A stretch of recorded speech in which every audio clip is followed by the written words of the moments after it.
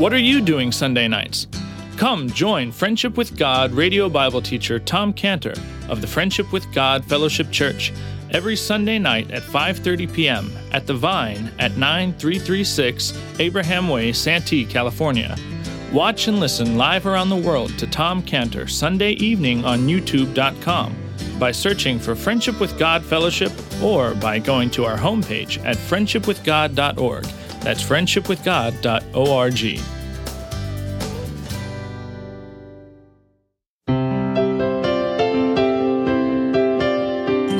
Welcome to Friendship with God with our Bible teacher Tom Cantor. Today's message and previous messages can be listened to or downloaded for free at friendshipwithgod.org. friendshipwithgod.org. You can also obtain free resources from Tom Cantor and view our online bookstore at friendshipwithgod.org or call us at 800-247-3051, 800-247-3051. Tom Cantor also has a daily devotional verse that comes out each day by email and on Facebook. To receive this small daily devotional verse that Tom Cantor puts out, you can sign up at friendshipwithgod.org, friendshipwithgod.org, or find Tom Cantor on Facebook by searching for Tom Cantor and Friendship with God. Now, here is our Bible teacher, Tom Cantor. This is the second response that Israel is going to have when they look at the hands of the Lord Jesus. Their first response, Zechariah 12:10, was, "They shall look upon me whom they have pierced, and they shall mourn for him." But after their repentance, they're going to realize the second response, which is going to be now they're going to say, "We understand Isaiah 53:6." They understand. They're going to say, "Now we know, yes, we are the sheep, all we like sheep. We are the sheep of Isaiah 53:6 that went astray. All we like sheep have gone astray. We are the sheep that everyone chose his own way to. We have turned everyone to his own way." And then they're going to understand, "And the Lord hath laid on him the iniquity of us all." Well, that's going to be wonderful. That's going to be a wonderful day. We're really looking forward to that day, especially Brent when he goes out door to door to the Jewish people and they say, "No, thank you," and slam the door. He's looking forward. Are you looking forward to that day, Brent? You're looking forward to that day. And so the question really becomes, that's kind of interesting, but the question becomes, what's the reason for this? In other words, why is this going to happen, that Israel is going to be brought back to God? And so I was thinking about that, and it reminded me of when I married my wife, Cheryl, my infamous non-Jewish wife, Cheryl. And when I did that, for me and my family, I committed the unforgivable sin of marrying somebody who wasn't Jewish and for which I was cut off. People said, "Oh, you were cut off because you were a Christian." No, I wasn't. Truth be truth. I was cut off because I married somebody who wasn't Jewish. Christian, that was just a frosting on the cake. But anyway, that's the way it was. My family said to me, "Have a nice life." Well, I was pretty mad, I'll be honest with you. I was angry. I was very mad. And I said to myself, okay, if that's the way that they're going to treat me, then sign me up for the University of Goy. I said, I'll become a Gentile. I'll get a degree in being a Gentile. That's what I'll do. I was finished with them. That was it. I was done. I was finished. Fine. That's me. But that was not the response of my wife. And my wife, Cheryl, said, "Oh, no. I married into a Jewish family, and into a Jewish family I will be." So unbeknownst to me, Cheryl started sending my father gifts and letters, and as a result of that, the relationship got restored. And I remember one day we were all sitting together at dinner with my father, and my father was pointing at me and pointing at Cheryl, and he said, "We are reconciled back together, not because of you, but because of her." That's what he said. Not because of you, because of her. All right? That's the way it was for Israel. That's the way it is for Israel. You would think that when one person walks away from a relationship, that both persons just walk away and said, fine, there's a new life of independence from each other. It's a new beginning without each other.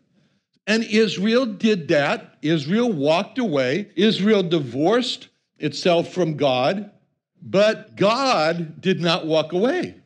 And God commented on how he did not walk away in Isaiah 49:14. Isaiah 49:14, when God said, but Zion said, Israel said, Zion said, the Lord has forsaken me, the Lord has forgotten me. Can a woman forget her sucking child, that she should not have compassion on the son of her womb? Yea, they may forget, yet will not I forget. Behold, I have graven thee upon the palms of my hands, thy walls are continually before me. So Cheryl said, oh no, I married into a Jewish family, and into a Jewish family I will be. Now listen to what God said. Cheryl said that, but listen to what God said in Jeremiah 3:12. Jeremiah 3:12. Go and proclaim these words toward the north, and say, return thou backsliding Israel, saith the Lord, and I will not cause mine anger to fall upon you, for I am merciful, saith the Lord, and I will not keep my anger forever. Only acknowledge thine iniquity, that thou hast transgressed against the Lord thy God, and hast scattered thy ways to the strangers under every green tree, and ye have not obeyed my voice, saith the Lord. Turn, O backsliding children, saith the Lord, for I am married unto you, and I will take you one of a city. Israel walked away from God, but God said, oh no, I married Israel, and to Israel I will be married. And this is the why. This is the issue here when you look at verse 16 and realize that this is the trigger point. They pierced my hands and my feet, to Israel repenting and coming back. But the place that's referenced, as I was mentioning in the New Testament, is the Zechariah 12:10, which refers to the national conversion of Israel. They shall look upon me whom they have pierced, Zechariah 12:10. So bringing Israel to God, or back to God, is such a priority for God that that is spoken about in the context of the resurrection in Acts 5:30, where it says, the God of our fathers raised up Jesus, whom you slew and hanged on a tree. Him hath God exalted with his right hand to be a prince and a savior, for to give to Israel repentance and forgiveness of sin. The conversion of Israel is so important to God that it's stated as a priority for the resurrection. It's just like God saying, okay, the Lord Jesus is resurrected from the dead. Now we got work to do. We got to bring Israel back to repentance. Just this last week, I was telling a person that what I do is try to bring Jewish people to the Lord Jesus, and that person says to me, yeah, and how's that going? I said, about as easy as using your head to try to knock down a concrete wall.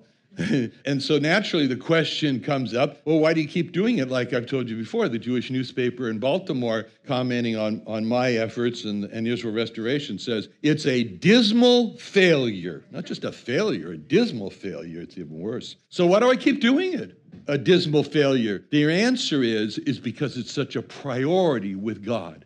And Israel may say, and they did say, the words of John 19:15, away with him, away with him.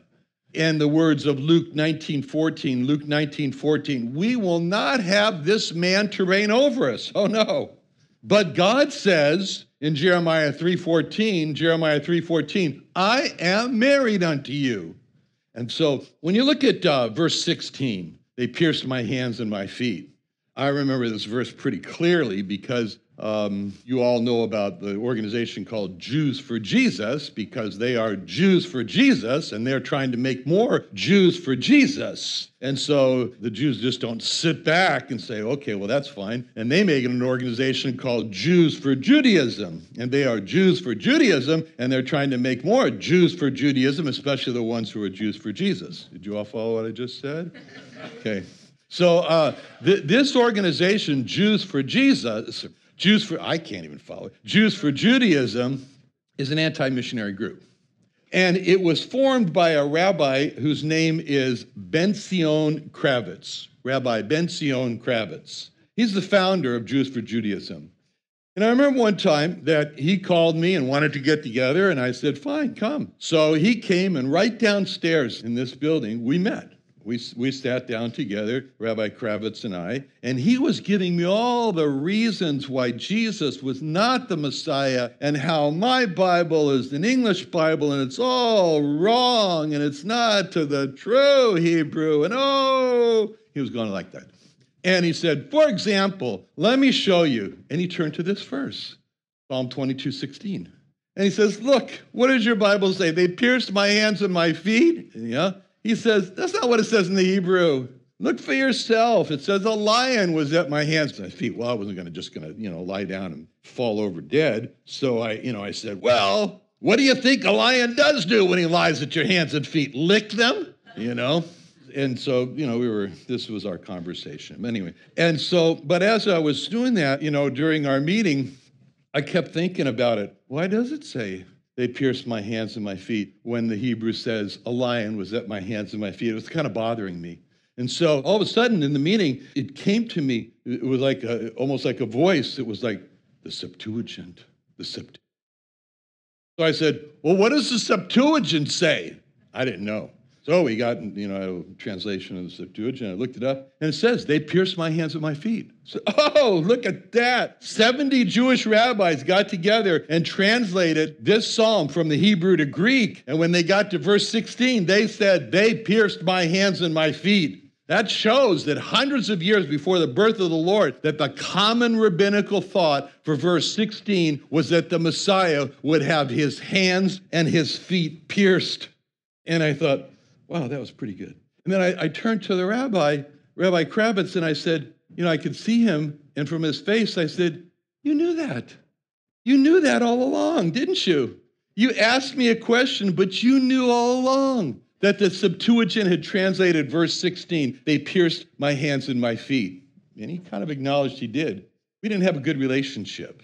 And from that point on, it became clear to me that his goal was to draw Jewish people away from the Lord Jesus Christ. And I thought to myself, for him, truth is not important.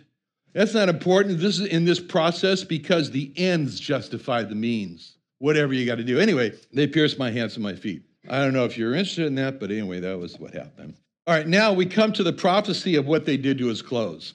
He's on the cross. He suffered so much physical pain. He so much soul pain. He's been forsaken by God. He's had his hope in God mocked. And now he's hurt with this ultimate indignity of not only being stripped naked, but then watching his clothes be torn and gambled away. What actually happened is given to us in John 19:23, when it says, then the soldiers, when they had crucified Jesus, took his garments, made 4 parts, to every soldier a part, and also his coat. Now the coat was without seam, woven from the top throughout.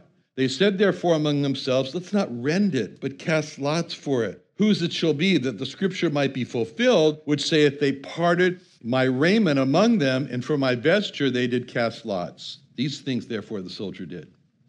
So, he watches as the soldiers are kind of excited, and they're dividing up his clothes. They're ripping up his clothes. And so he sees the soldiers, they're ripping up so that each person can get a little bit of fabric from his clothes. And he sees the soldiers smiling to get these rewards. They're really happy. The unusual part about him, as opposed to anybody else on the cross, he not only saw their outward, he knew their thoughts. He could see their thoughts. He could see their thoughts of, I'm going to take this fabric home to my wife. She's making a patch quilt of all the people who were crucified here.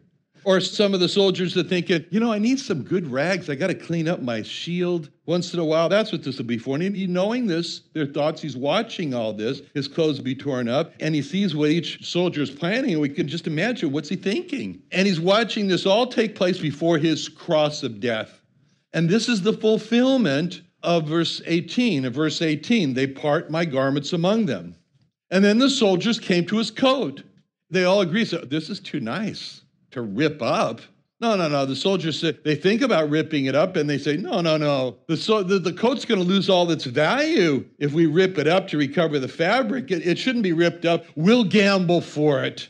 And he sees all the soldiers, each one wants the coat. And he sees them smiling as they're thinking, well, I'll win the gamble and it'll be mine. And how nice it's going to be. I'm going to have this nice coat. I'm going to wear it. I'm going to give it to my son. He's going to be happy. And so he watches with intensity. These soldiers, they hope to get his coat. And then comes the winner of the coat, and he watches the look of disappointment on all the other soldiers' faces who didn't get the coat. And he watches the soldier who won, and he smiles and takes his coat. And maybe that soldier, I don't know, looks at the Lord on the cross with his prize and says, "What? You don't need these anymore. What's going to happen to you? You don't need any clothes anymore." And so the Lord watches as his last possession on earth, his possessions on earth, are either torn up or it's gambled away. And we can imagine his initial thoughts is like, wait, what are they doing? Those are my clothes. Those are my only possessions I had here on earth. And as we think of the Lord with those thoughts, we can't help but imagine, what would we have thought if we were there? If we were on the cross? I know, perish the thought, but if we were on the cross and we saw our clothes, our last possessions on earth, either being torn up or gambled away, maybe kind of like those people just a little bit. I mean, as Christian was asking us to pray for those with the fire up there, the campfire up there in the north and the other fire by Malibu, maybe kind of like them a little bit when they return to find that everything is gone, destroyed. One thing maybe those people think, and the Lord perhaps would have thought, was that, well, that pretty much cuts the line that tethered me to earth. That's it now. And sometimes the Lord allows a loss to turn our eyes away from earth and to heaven as our new home. Because one thing God said was that, remember Lot's wife. Don't forget her. He said, remember my body, which was broken for you. Remember my blood in the communion, but remember Lot's wife. It wasn't very often that he said, remember, but that was one of the things he said, remember Lot's wife. And when we do remember Lot's wife, it brings us back to Genesis 19:15, because in Genesis 19:15, it says, when the morning arose, then the angels hastened Lot with Lot and his wife, his daughters, living in the city of Sodom, about to be destroyed. And the angels hastened Lot, saying, arise, take thy wife, thy two daughters, which are here, lest thou be consumed in the iniquity of the city. And while he lingered, the men laid hold upon his hand and upon the hand of his wife and upon the hand of his two daughters, the Lord being merciful unto them. And they brought him forth and set him without the city. Can you imagine that scene? Can you just imagine that scene where the angels have told Lot, they've told Lot's wife, it's time. It's time. It's time to leave now. It's time to leave Sodom. It's going to be destroyed. And it's now time to look forward and don't look back. And the scene for Lot and his wife, we can imagine Lot and his wife saying, what? What are you saying? This is our life. You just came here tonight to lodge, and now all of a sudden you're saying, let's leave? This is our life. This is our home. These are our possessions. We've built our life here. We've made this our home just the way we want it. It took a lifetime for us to decorate this house just the way we want it, arrange it just the way we want it. The home is filled with all the things that we have spent our life obtaining. Now you're telling us that all of a sudden that we have to turn our back just tonight, just like that? And the Bible explains that the response of Lot in Genesis 19:16 was just two words. He lingered. He lingered. That just has a world of meaning in that word. He lingered. He lingered means he was not, okay, ready, let's go, vámonos. He lingered means that he questioned. Wait. It means that he hesitated. He thought, is this a wise thing to do, turn our back on all this? It means that he was reluctant. It means that he delayed. It means that he just said, well, can we just stay just a little bit longer? And Lot's questioning, all that he was doing with his hesitating and his reluctance and his delaying was dangerous, was going to be about to be fatal for Lot, to the point where the Lord did something that's very unusual and very merciful to Lot. And it's described as in Genesis 19:16, verse 16, while he lingered, the men laid hold upon his hand, upon the hand of his wife, upon the hand of his two daughters, the Lord being merciful to him, and they brought him forth. So the angels just took Lot's hand, and they took the hand of Lot's wife, and they took the hand of the two daughters, and they dragged him out of there. They pulled them out and said, we're going. And the Lord just pushed him out of that house, which is very unusual, because the Lord does not overrule typically a person's will and push them. But the Lord did here. And then they came to a point in time when they were out of the city. They were away from the house. And it says in verse 19, Genesis 19:17, it came to pass when they had brought them forth abroad that he said, escape for thy life. Look not behind thee, lest thou be consumed. It was just too much. It was just too much for Lot's wife. I mean, she'd been dragged out of Sodom there, but the lure, the pull, the call of her house and her friends and her possessions, it was just too strong for her to resist. And she caved and she turned back. And when she did, Lot's wife became an eternal monument for why we should not love not the world. She became a monument of salt that stood through the ages, and why it's so important to listen to the warning, to heed the warning in 1 John 2:15. 1 John 2:15, love not the world, neither the things that are in the world. If any man love the world, the love of the Father is not in him. For all that's in the world, the lust of the flesh, the lust of the eyes, the pride of life, is not of the Father, but is of the world. And the world passes away, and the lust thereof. But he that doeth the will of God abideth forever. And it was of the Lord's mercy that he took her hand and dragged her out of her city, but there was a limit to God's mercy. And once she was out of the city, then it was time for her. Now you have to make your own decision, Mrs. Lot. You have to make your own decision now. The training wheels are coming off of your bike, and you've got to ride it alone. And that was the time, and she failed. But here the Lord is on the cross in Psalm 22, verse 16. And on the cross, he's seeing his clothes are ripped up. They're being gambled away. That was the loss of all his possessions on earth. And some lose their possessions on earth, like we talked about in the fire. And the question is, what are you supposed to do? What are you supposed to do when you lose it all? And the answer comes from a message that was sent to a group of Jewish believers in Hebrews 10:34, where it says, you had compassion on me and my bonds, and took joyfully the spoiling of your goods, knowing in yourselves that you have in heaven a better and an enduring substance. The answer is an inward knowledge, knowing in yourself that you have in heaven a better and enduring substance.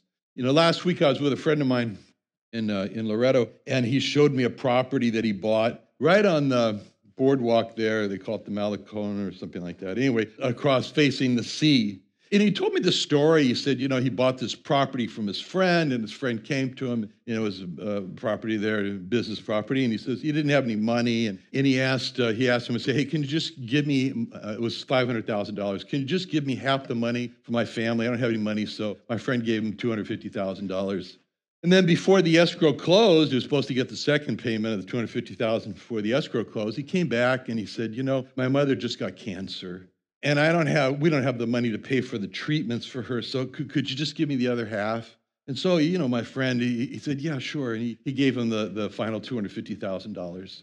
So it came time to sign over the property, the escrow closing. And his friend told him, you still owe me the last $250,000. And my friend says, what?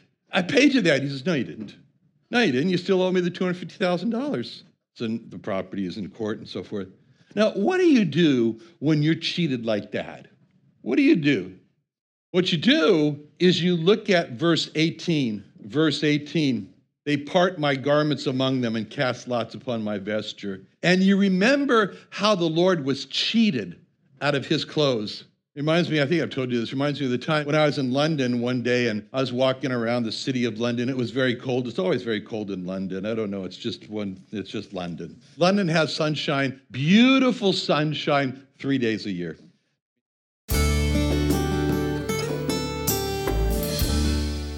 Another wonderful day studying the Bible with our Bible teacher Tom Cantor here on Friendship with God. Don't forget that today's message and previous messages can be listened to and downloaded for free at friendshipwithgod.org. friendshipwithgod.org. You can also go online to find free resources from Tom Cantor and our online bookstore at friendshipwithgod.org. You can also find Tom Cantor on Facebook, and you can also go to friendshipwithgod.org and sign up for his daily devotional. Tom Cantor is also the founder of Israel Restoration Ministries. You can visit that website at israelrestorationministries.org. You can write to Tom Cantor at P.O. Box 711330, P.O. Box 711330, Santee, California. Santee, California 92071. Or email Tom Cantor at tomcantor@friendshipwithgod.org, Tom Cantor at friendshipwithgod.org. Or for more information about Tom Cantor and Friendship with God and Israel Restoration Ministries, call us at 800-247-3051. What are you doing Sunday nights? Come join Friendship with God radio Bible teacher Tom Cantor of the Friendship with God Fellowship Church every Sunday night at 5:30 p.m. at The Vine at 9336 Abraham Way, Santee, California. Watch and listen live around the world to Tom Cantor Sunday evening on YouTube.com by searching for Friendship with God Fellowship or by going to our homepage at friendshipwithgod.org. That's friendshipwithgod.org.